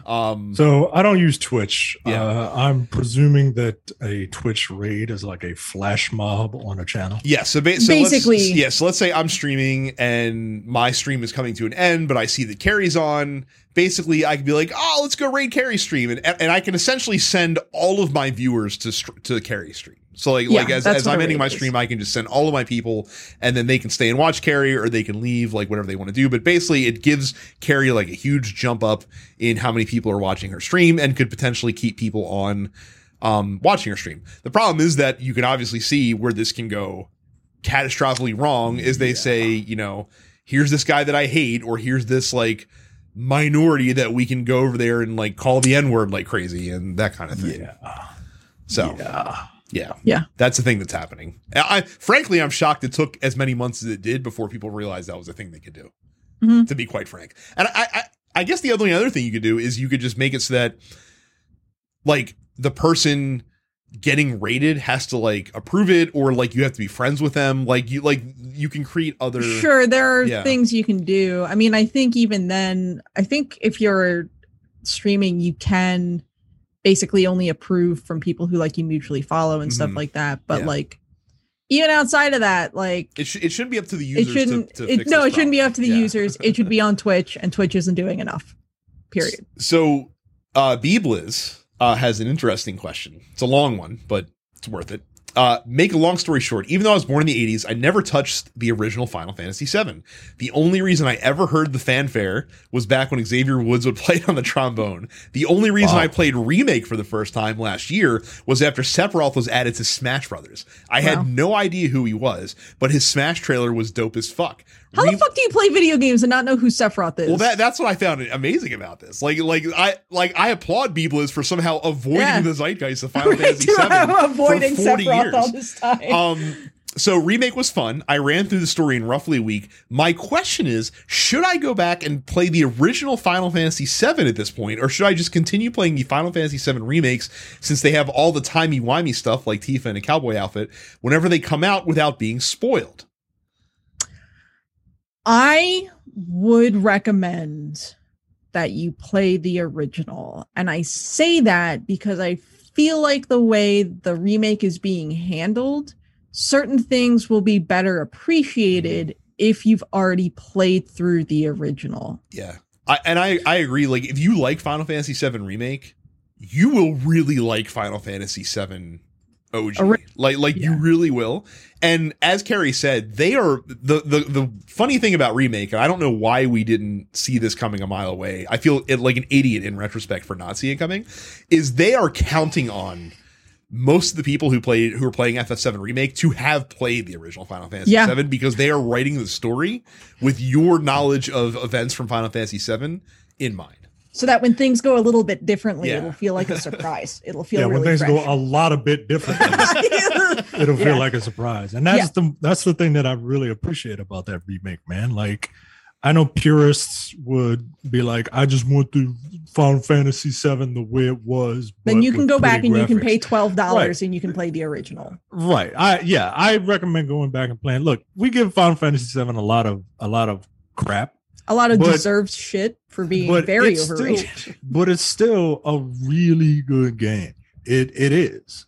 And it's a game that like has affected people, right? Like, it's a game that has caused people to play role-playing games. So no one's denying the impact that Final Fantasy VII has had. And if you have never played it, I think you should. There are a ton of interesting characters not named Cloud that you will be able to relate to.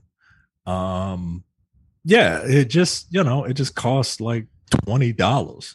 Like, don't play it on a phone. No. First and foremost, don't play it on a phone. Go on Steam or go on the PlayStation Store and pay the $12 or $15. I'm literally looking at the store page for Final Fantasy VII now, and it's $11.99 on Steam. And that's full retail price. So you know it's going to go on sale and it'll be like $4. Yeah. So I would say it's worth checking out. The first of many Johnny questions comes, how far can y'all get on the Milk Crate Challenge #Hood Olympics? I ain't doing that. The Milk Crate Challenge seems like a modern, like a more modern interpretation of like the game that you play at the carnival, where you have to like go up the ladder that's only bound at like 2 points on one end or the other. And so it like flips around and crazy. Like, it looks easy, but it's deceptively difficult because of the instability that the Milk Crate structure has tied to. Except unlike doing the ropes where you fall and you land on a inflated, cushy surface that would be very difficult to harm yourself on. If you fall on the Milk Crate Challenge, you die. Yeah, I'm relatively tall. And my center of gravity is way too high, being that the center of gravity is in my head because it's so fucking big, that I cannot do like balance stuff. I will topple over. I can get to about the second milk crate, and then I'm like, okay, I need to get down. Oh, I could get to the fifth or sixth milk crate. I think the fifth or sixth step in the tower. How many is it? Like 7 or 8? I think 8 is the peak. Okay, I could get to 5 or 6 before things started to get hairy. I'm pretty sure. Yeah, no, I ain't doing it. I'm like a fucking giraffe. I can't. Like a newborn baby deer, just out here, man. Nothing but legs. So can't do it. The last question before we get into SummerSlam talk is from Leonardo, who says, "Oh my God, the Spider-Man trailer." Yo, Spider-Man. Yo, real quick, because I'm not going to be on Nerdpocalypse. I'm so fucking excited for the Spider-Man movie. I can't tell you how excited I am for this thing. Like okay. He asks the hard-hitting question that we really do need to answer for this trailer. Which of today's wrestlers would you cast to play Bonesaw in No Way Home? He suggested Bray Wyatt could be Bonesaw. Okay. I could I could see that, and I think he would have a fun time with it. When I hear the name Bonesaw McGraw, I think of one of them good old boy Southern wrestlers. Yeah. You know what I mean? Like it's got to be like I could have. The problem is like I don't really know too many like someone with AJ Styles' voice, but with like a huge build. You know what I mean? Mm-hmm. I don't know if I could. I don't know if I could think of one off the top of my head, but yeah, one of them good old boy Southern wrestlers. Cool. Before I bounce and you guys turn this into a wrestling podcast, real quick to answer B Blizz's second question, which is what non-Mass Effect Golden Sun game? We've answered this on the I show know. Before, I thinking about twists. I would say right now, Final Fantasy VI, because I think the part where Kefka actually destroys the world would be super fun to replay. Again. Yeah. Fresh. Cool. Thanks. That's it for me. Yeah. You should go online. You should like my band, Quick Save. We're playing a couple shows next month, so you should check that out. We're playing this gaming con called Good Game Fest, and that's ggfest.org. We're doing 3 sets on Saturday, September 25th. We're gonna play some good tunes.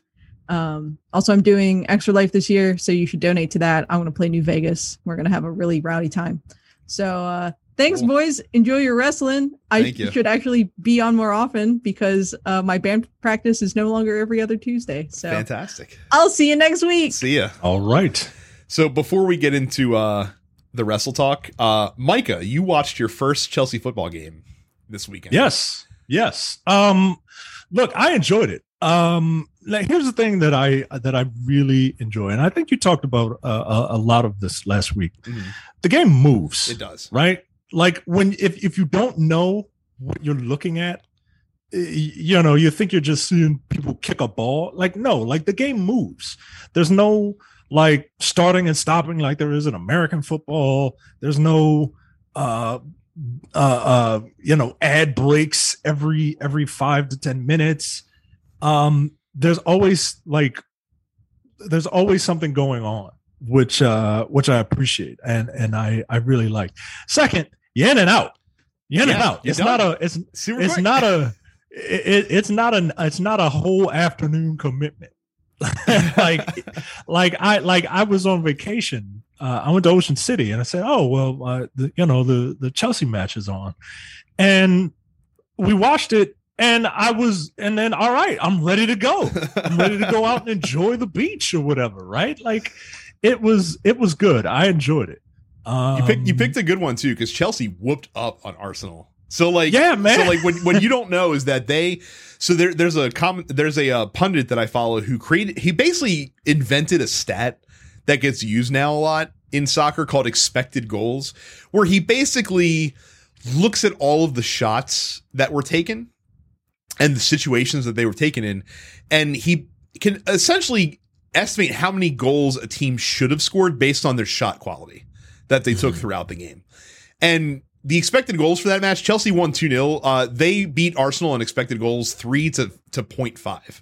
So that just kind of shows you like how dominant Chelsea was in that match, that Arsenal did not have really any good scoring opportunities in that entire game, which again pleased me because they were playing it. Arsenal's playing at home, got booed by their fans, which is always fun, and is generally terrible, which is a Tottenham supporter, is great.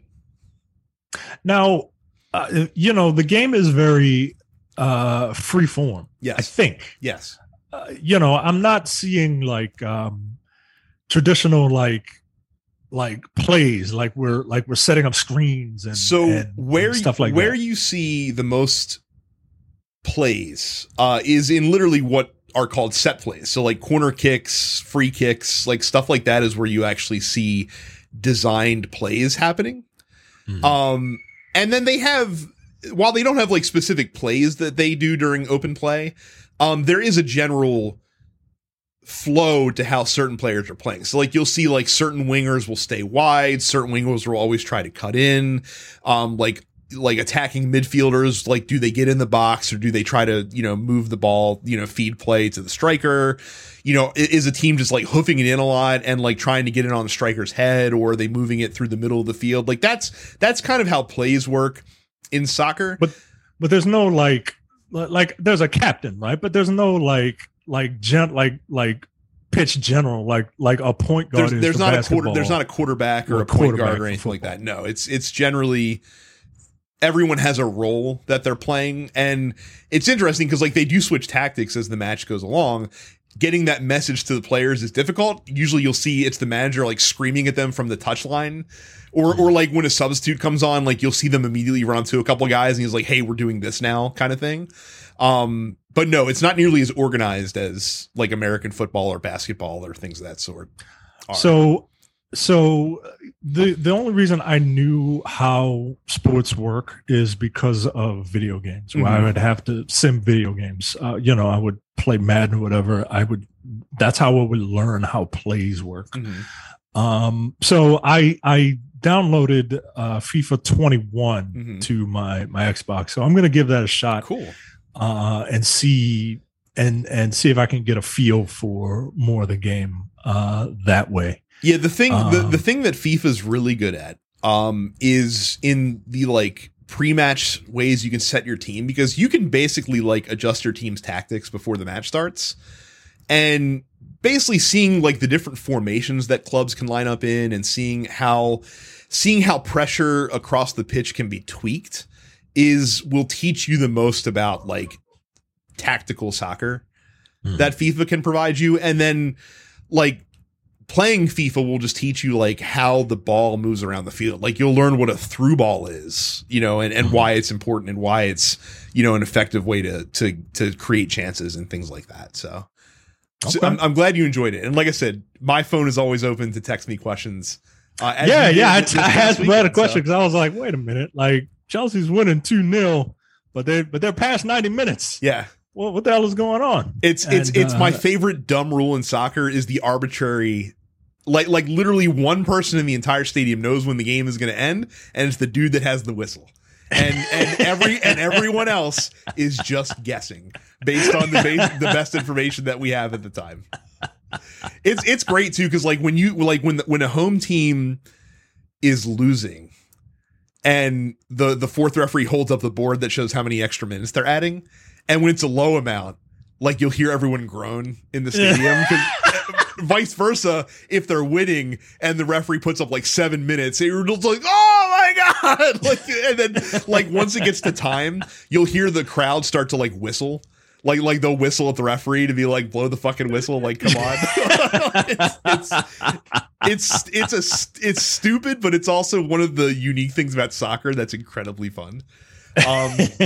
So more on that later, because Gustavo asked you, like, how does it feel knowing that the teams that he and you root for are in the Champions League and Tottenham is in the newly created European Conference League this season because of how they finished last year? Okay, now I remember you said that the Champions League is like a separate tournament. More to come on that. We'll save that for later in the season because it'll become more relevant later. So we won't worry about that right now. Okay. So into the wrestle talk. We're not going to do a full recap of SummerSlam because, quite frankly, I don't really want to. It's not worth it. It was kind of lame. And Takeover was also like mediocre as well. Like it was solid, like, as Takeovers always are, but it like all the matches felt anticlimactic. Yeah, a little bit, like even the cage, like the 2 out of 3 falls match between KO and Adam Cole felt a little anticlimactic. So we'll start with Johnny. Johnny says, if Adam Cole leaves for AEW, should we spin this as the guy was scared and he knew that he wouldn't cut it on the main roster? Be honest. No, I don't think that's how it should be spun, because Adam Cole has eyes and ears and he can see how NXT guys have been booked that have come up throughout the years. And Adam Cole can also look in the mirror and see that he's like 5'9" and weighs 210 pounds. Right. And wasn't there a mandate saying that like all right. Well, guess what? NXT is going to be like, we got to get some more. We got to get some more beef in here. We got to get we got to get some more big people in here. And he's not. He doesn't look like a superstar, right? Like so to speak. You have like the only very few small guys comparatively, not as a raw number, but comparatively, very few small guys have been super successful in WWE over the years. And Adam Cole has all the qualities to be that successful, but he has to be given opportunities by the people running the show. And I don't necessarily like you can't say for sure that that's going to happen, right? Like based on track record alone. Like if he does leave, I'm not going to blame him at all. I'm a little worried because they filmed 2 weeks worth of takeovers today. He was not at any of them. Kyle O'Reilly was, or at least he did appear on screen. So we'll see how it goes. But I'm not bullish on him staying, if I'm being honest, which sucks because I would like him to. Rev asks, Bill Goldberg should quit while he's ahead, right? I wouldn't argue that Bill Goldberg's ahead. He's not ahead. Besides looking way past his prime, the dude nearly injured Bobby Lashley's neck as he threw him off the top ropes. Bret Hart's somewhere like, I told y'all he's the spaz. Yeah, no, Goldberg. Oh my God. It's so frustrating. Like he should have left after WrestleMania 33. Like he came back at Survivor Series that year where he beat Brock Lesnar in 30 seconds, which was amazing. Threw Brock Lesnar out of the Royal Rumble and then did the job to Brock Lesnar for the title at WrestleMania in a match that wasn't terrible. Like that, that should have been Goldberg's swan song. Like that should have been it. Right. He should have been done.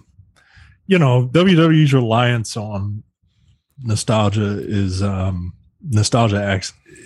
God damn it. It hurts the company, man. Like, and I know you gotta, I don't know. I don't know what the thought process is, but you're never going to make new stars relying on these old people. And look, Bobby Lashley, look, I like this character that Bobby Lashley has created for himself. But Bobby Lashley, he's what, in his mid 40s? Mm-hmm. You know, I don't know. I just don't understand what the issue is. Yeah. Well, I mean, there's a couple of different things involving WWE and Bobby Lashley and who gets booked where that are just like. Well, let's. I mean, we can kind of touch on that with John's question. He was on a long rant. I'm not going to read the whole thing, but basically, the Becky Bianca situation. So, all right. But before we get into it, reportedly, according to the dirt sheets, Becky Lynch wanted to come back as a heel. Like that apparently that's something that she wanted to do. So knowing this, if you are going to book her as a heel, you want to shock people and you want to set the ground lines for a story of Bianca Belair being, you know, the babyface to overcome, then this is a good starting point for that story because you have essentially done the Daniel Bryan thing where Daniel Bryan, you know, won the title from John Cena at SummerSlam and then immediately got cashed in on because Triple H turned on him and Randy Orton became the champion, which culminated in, you know, Daniel Bryan WrestleMania. If that's your long-term plan, if you're going to have Becky beat Bianca Belair in 15 seconds, she's going to be a bitch and Bianca Belair is going to rematch her and lose that and be down in the dumps and have to build herself back up again to the eventual like WrestleMania showdown where she overcomes, then you're at a good point. You're at a good starting point. However, it's WWE and long-term storytelling is not always their forte. So I don't think you can just go to this situation and say, oh, like this is their plan. I don't think you can say that. And plus you have the other factor of it is this is CM Punk weekend. And it feels, I don't know that it was reactionary, but it feels reactionary. It feels reactionary, but she had like a, well, yeah, I guess everyone knew CM Punk was coming back, right? So they could have had those lame ass shirts made. Look, full disclosure, I am not a Becky Lynch fan. I think her character is incredibly annoying. Her character reminds me of Conor McGregor in all the worst ways. So I'm not a Becky Lynch fan. You ethnist. I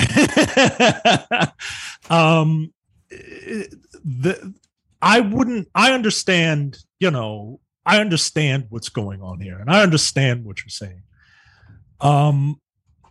If you wanted to come back as a heel, you need to do some heel shit. And I mean, that was kind of heelish what she did. I mean, kind of, but no, not really. Yeah. Right? Like, not really. And Bianca Belair has this problem, and this is a WWE problem. You are way too nice and way too forthcoming with praise for your opponent. Yeah. And that is a WWE thing, and I hate it. I hate it. Like, I understand Bianca Belair is like, she's the dark meat, white meat baby face. And she is supposed to, she's what they wanted Bayley to be when she was like the hugger, right? Mm-hmm. And I get it, right? But WWE baby faces are dumb. Not from like, oh, I don't like this. This is dumb. No, like they do stupid things to advance the story. Yes. Right. They do really stupid things that don't make sense. And the best baby faces are people like Daniel Bryan, who aren't just smiling assholes, right? Who get impassioned about something. You could be a face and not take shit from people. I mean, that was Steve Austin ultimately at the end of the day. Right. So, I am disappointed in that card subject to change and all that. I get it. But like, I'm disappointed with honestly, the Sasha Banks thing. That's the bigger, squashing aside, that's the bigger issue with SummerSlam is that they advertised Sasha Banks to right before, like literally leading into the match happening. They ran the video package, and then like Bianca Belair comes out and they're like, oh, by the way, Sasha Banks isn't here tonight. Like, yeah, I feel like you could have addressed the Sasha Banks thing in the pre-show, maybe even done like a fucking battle royale or something. Like you could have addressed this in some way, shape, or form. Like, and you could have been like, oh, like we'll have an opponent for, Bianca Belair tonight, and then you still could have done the Carmella swerve. Like that would have been fine. Right. I don't think there's anything wrong with that. Like, and it would have been more relevant in that particular case, because then if they're like, oh, mystery opponent, then people be like, oh, it's Becky Lynch, and then if it's Carmella, then then it's a true swerve. That was the bigger problem, is that they did they used that match, they advertised the match right up until, and I guess they're baking that in for Bianca Belair to be like, oh, she literally thought, up until that very moment that she was going to be wrestling Sasha Banks, so she was totally unprepared, that kind of thing. But, I get it. Yeah. I even get the squash, right? I even get the squash. But if you were trying to tell a certain story, and time will tell, we'll see on Friday. Mm-hmm. But not one, like even Kofi had one move of offense, right? Like I find it is incredibly hard for me to buy. I don't think that the Kofi situation is as comparable.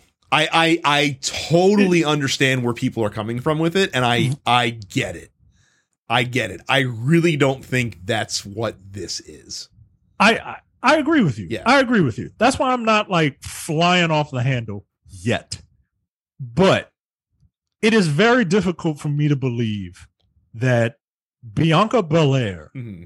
who has shown incredible feats of strength, right, throughout her entire WWE career, gets shellacked by a whack rock bottom and a fake handshake and a lame fake rock bottom, and it just, I don't know, man. Like I would have liked to have seen I would have loved to have seen Becky cheat to win.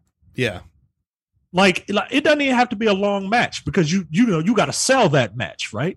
You got to build to that match. Yeah. but like cheat to win. Like don't give me like a handshake or whatever. Like have the two of them agree, and then Bianca turns around and to give the ref her belt or something like that. Have Becky Lynch pull out a shillelagh or whatever Irish people use to cheat with, right? Hit her in the back of the head, or have her like yank her by her hair and do the cheap ass roll up. What we're really finding out from this discussion is that Micah is like just absolutely like anti-Irish as much as possible. I'm not anti-Irish. I'm anti-Becky. I'm anti-Becky and I'm anti-Connor. I can't stand the two of them. I can't stand them. I can't stand this little exaggerated walk that they do. I hate it. What are you going to tell me next to look? I love Irish people. Like Fit Finley was one of my favorite WCW wrestlers. Like, come on. Some of my best friends are named Sheamus.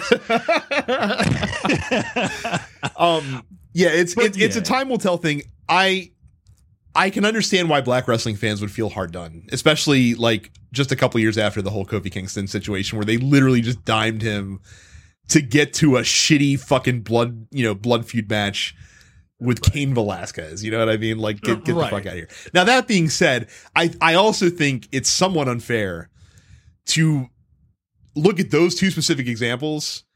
And again, you can feel aggrieved by them, but then to also ignore all of the other much better ways that WWE has been representing black athletes over the past several years. Like, I think that they've done a fairly, especially given their fucking history, they've done a fairly good job of really making black wrestlers look much better. The New Day is a testament to it, right? Like, I mean, the New Day, the Street Profits, like, say what you will about Apollo Cruz's like silly like switch to the Nigerian gimmick, but the dude was Intercontinental Champion for several months. Lashley fucking being a badass on Raw for as long as he's been, and that kind of stuff. So like, I think they're doing a better job. But yeah, this isn't. I agree with you. This isn't Kofi, right? This isn't Kofi Brock, but at the same time, it's you're gun shy. Yeah. You know what I mean? You're gun shy. I get it. And I'm but they did their job, because I'm very interested in to see how this plays out on Friday. Speaking again, if you want Becky to be a heel, but like, she's got to do some real heel shit. She does, and she's going to have to get the crowd to turn against her, because they want to cheer for her. Now, that being said, there have been a couple guys that they have. I've thought for sure in recent history, like, how the fuck can they possibly make this guy heel? And the characters have been good enough to pull it off. Like, Johnny Gargano is one of those guys that, like, I don't like. I looked at Johnny Gargano, I was like, how would they ever turn this guy heel? Because the fucking crowd wants to cheer for him. But Johnny Gargano pulled it off. Like he was able to become an effective heel in NXT. So it can be done. It's reliant on the performer to do it. So she has to be a shitbag. I would agree. So hopefully she will be. Speaking of being interested on how things are going to shake out on Friday, we're going to end it here. We can't not talk about Rampage, the first AEW show that I've watched to completion.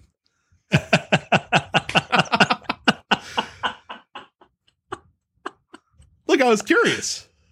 Of course, I was curious. I don't have the love for CM Punk that apparently that one dude who was openly weeping does. And I'm not knocking that dude, right? Like, we all have our heroes or whatever. Mm-hmm. But I do respect CM Punk and what he represents. Cult of Personality, that theme song is just, never has a song been more perfect for someone than it has been for him. Mm-hmm. And but I did enjoy it. That guy oozes charisma. And I enjoyed hearing him. Yeah.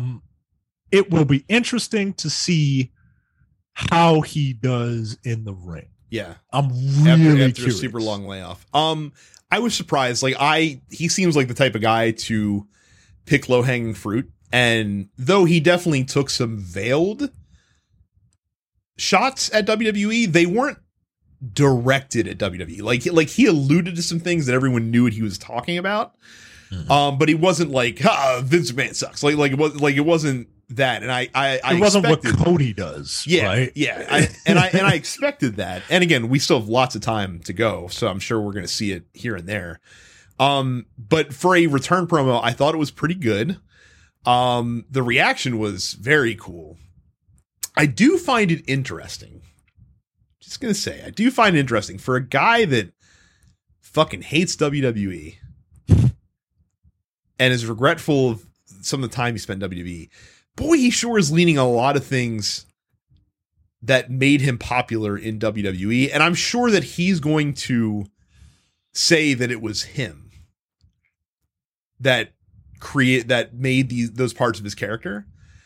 But in the words of Triple H, back on TV many, many years ago, who do you think licensed Living Color to get Cult of Personality? Like, it wasn't you. Like, you asked us to do something we did. Who do you think made all those CM Punk ice cream bars, like, back in the day? Is it now I you know, you indie wrestling fans listening, you'll have to let us know. But I thought Cult of Personality was something that he always came to the ring with. No. That was a post Summer of Punk thing. That was part of his his shtick. Wow. Okay. And again, like, all right, he's got the same logos.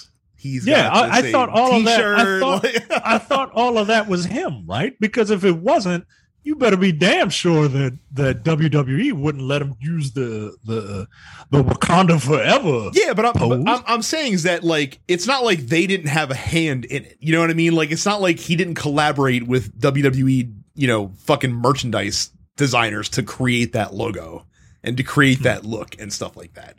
I'm not saying they own it, and I'm sure it's different enough that they can't be sued for it. Right. But he is taking stuff that was part of his run that made him known for WWE, for someone that bitches and moans about, you know, the 7 years he spent in WWE. That's all. Okay. I thought all that stuff was like, thought all that stuff was him. You know what I mean? Like I thought he crafted this whole, like, you know, with the name and all that, you know what I mean? Well, I thought all that to your point, if it was him, doesn't that undermine a lot of the shit that he fucking likes to bitch about? Like the fact that he had to do things this way and this, like, it sure seems like the WWE is a guy that gave him a lot of creative freedom at a time where a lot of guys did not have that creative freedom. At the risk of sounding like a CM Punk shill, I think that, you know, at least I hope that like t-shirt, like, design, like I feel like the athletes have a much more of a say than, they have input, but it's not like they're making the decision single-handedly. Sure, but like there are wildly different types of shirts. Yeah.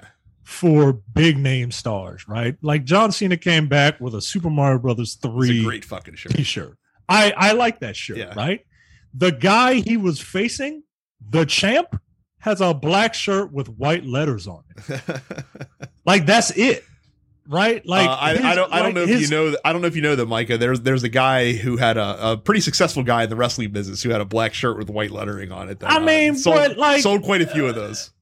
But like at the same time, right? Like they're just like the whack ass, like acknowledge me, like right hand man. Who's buying a shirt that says right hand man on it? Who's buying a sidekick shirt? Right? Like I don't know. Yeah. I'm going off on a tangent, but look, CM Punk coming back. I enjoy big wrestling pops, big wrestling moments, and when people, like, if someone is invested in something like that, it makes me feel good to see, and I really enjoyed it, and here's the thing with AEW. They've been doing that a lot. Yeah. Eventually, that's not going to work. Well, and that's the thing. Like, I'm sure like Friday was huge. This Wednesday is gonna be pretty huge. Like, he's still gonna pop some ratings. The first match, like, I'm sure they're gonna have a uptick in their buys for All Out when he wrestles. Like, see what happens when the novelty wears off. Like, see where we're at once the newness and once, you know, the sheen is off a little bit, and see how it persists. Like, everyone was touting that rating. And everyone was like sharing the YouTube, like, oh, look at the YouTube views. Look at the YouTube views. Okay, well, WWE had a video that went up of fucking Brock Lesnar coming back that got 4 million views on TikTok. So like, it's not like come on, like it's not like really, you know, it's yes, it's impressive. Yes, you popped the rating, but this is a long game. It's not, you know, you didn't just because you won a weekend doesn't mean that. You know, you can't rely on again, like he's a nostalgia act, right? Like, you can't necessarily rely on that. And I'm not saying AEW does. They have a lot of like really good young talent. And when Bryan Danielson eventually gets there, there's gonna be that like moment again. But how many of those do they have, right? Yeah. Like, how many of those bullets are in that chamber? We'll see. We'll find out. You know, you gotta. And look, I like AEW. I think it's a fine alternative. A little too much cursing, which, you know, WWE tried to copy a bit, and it sounds even worse. Like, all right, Bill, shut up. God, don't give that man a microphone. please. If anyone ever needed Paul Heyman, it's Bill Goldberg. Good gravy. God dang. But yeah, it was a pretty, like I said, it's unfortunate because oftentimes SummerSlam can, in many cases, be better than WrestleMania. So I was a little bit let down this weekend. Even like Cena Roman Reigns was a very good match. They had an Edge, you know, Seth Rollins was a very good match, but it just, the whole weekend just kind of felt a little hollow. In general, which is sad because you never like to see that. Match of the weekend for you before we get out of here? The whole weekend? Because I know what mine is. I don't know. Like I said, I was on vacation, so I was only half paying attention to most of it. I do remember enjoying Edge and Seth Rollins. For me, it's if you watch one match from this weekend, go watch the Walter Ilya Dragunov match. Oh, I saw the tail end of that. Yeah, if you just want to see two dudes beating the shit out of each other, like that's. I have not seen a stiff ass match like that on WWE programming in literally 25 years. Yeah. So I saw the tail end of it. Yeah, that was a good one. And then the second one I'd say would be the Reigns John Cena match. I thought that they told a good story in that match. So yeah.